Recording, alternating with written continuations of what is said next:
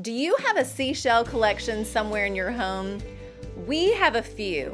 I must admit, I sort of have a problem.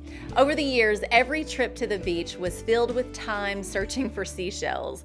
What always starts out as a relaxing walk on the beach, seeing what beauty washes up to me, turns into more of a very focused hunt in the surf and out in the deep, trying to discover some unique and perfectly shaped treasure of the sea.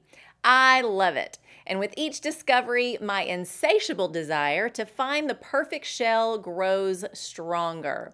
And I'm sad to admit that a few sand dollars from the East Coast and maybe a good-sized snail from Mexico may have lost their lives for the sake of my collection. Confession is good for the soul. I said I have a problem.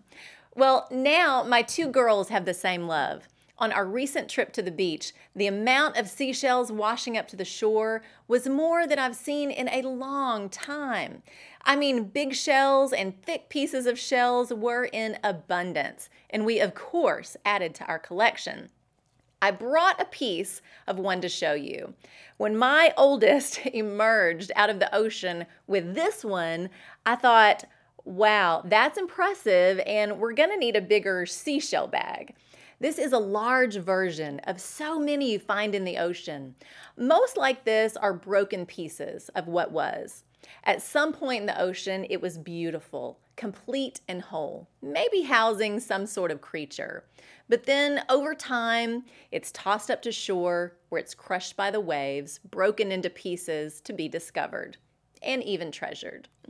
I can't help but think about life's journey when I find broken seashells. There are seasons we feel complete, maybe everything seems to be going our way, and then the tide rolls in and the waves of life beat us down and even break us in two. I'm thankful God meets me in my broken places. It's there I can crawl into His arms, lay my broken life, hurts, and struggles at His feet, and He uses my story and all the pieces and restores my soul. Jesus demonstrates the Father's love for us in that while we were still sinners, He died for us. Even in the middle of our brokenness and sin, He loves us. He sees the treasure of what our life can be. Jesus illustrated how He would be broken for His disciples in the upper room at the Last Supper as He broke the bread. Luke 22:19.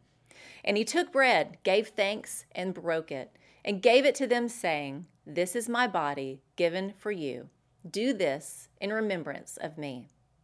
Jesus knows what it means to be broken for a purpose. He stepped into brokenness. There is no greater love than that. He set the standard. His life laid down for you and me so that we might live. We remember His brokenness, that price paid. That's where we find life and become treasure found in the hands of the Father. That's the truth. God loves you right where you are. You are His treasure, deep in the clear blue ocean of life or in broken pieces along the shore. You are precious in His sight. I'm Lori Klein.